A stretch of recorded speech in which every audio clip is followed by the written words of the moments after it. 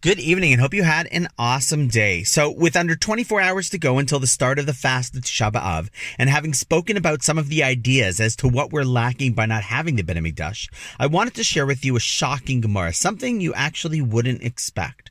See, if we go back to right before the destruction of the Second Temple, approximately the year 70 CE, the city of Jerusalem is under complete siege by the Romans under the command of Vespasian. Through a remarkable plan, the lead sage of the Jewish people at the time, Rabbi Yochanan ben Zakkai, was able to sneak out of the besieged city by playing dead and being carried out in a coffin, and makes his way directly to Vespasian. Upon seeing Vespasian, he refers to him as king, eliciting the response from Vespasian that he should be put to death for mistakenly calling him a king. However, moments later, an imperial messenger arrives and informs him that the emperor has died and the senators have appointed Vespasian as the new emperor, the king. Impressed by the clear prophetic abilities of Rabbi Yochanan, he grants him a few wishes. Now, one would imagine that Rabbi Yochanan would passionately advocate for the saving of the temple, avert its destruction. However, he doesn't.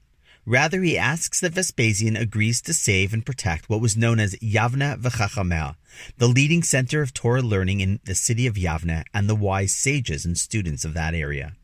Now, all of the commentaries wonder how it could be that this is what he asks for.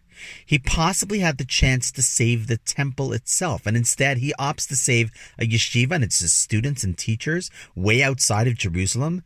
And yes, that was in fact saved, but in so doing, the temple was destroyed and remains destroyed until this day. So what was Rabbi Yochanan ben Zakkai even thinking?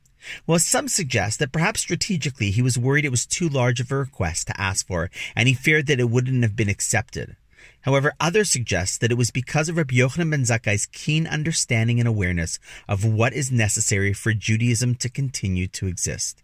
True, the temple was and still is an essential part of Judaism, and yes, the land of Israel is our home.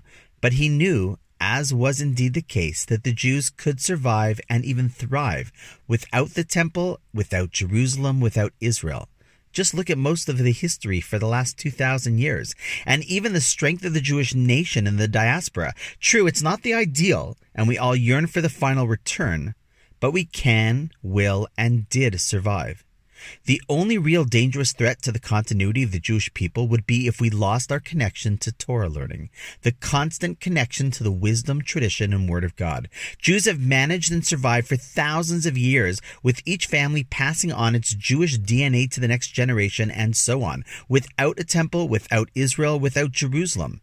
However, when Jews lose their knowledge of Torah, their connection to our timeless book of God's wisdom, that is when the following generations eventually leave the fold and the chain of continuity snaps. That message was as true then, 2,000 years ago, as it is to this very day. I have and continue to see it many times when people are no longer connected to the people of the book, and it is a foreign text. Eventually, and often in our lifetime, that chain is broken. How ironic that for the first time in 2,000 years, we actually do have Israel back, and the numbers of Jews breaking the link have honestly never been higher. Rabbi Yochanan in his wisdom knew, if I can imagine a strong center to continue learning and passing down Torah, we might lose the temple, but we'll never lose our connection. That, my friends, is one of the reasons why I love this chevra in the podcast. This is the heart of what it means to maintain our identity. Continuity to learn about what it is and what it takes to be more of it. It is for that reason as well that with great appreciation I thank the sponsors of tonight's episode. 3 guys who I greatly respect who decided during this COVID chaos that they were going to start just putting on tefillin in their own homes after years of it collecting dust, say a few prayers, and learn for a few minutes afterwards.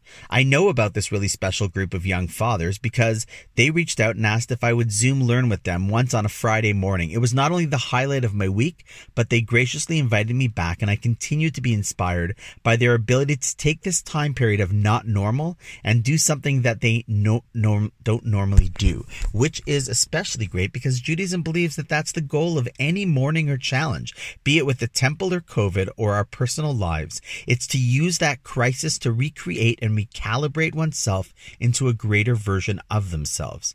These 3 awesome guys are anonymously sponsoring in my honor.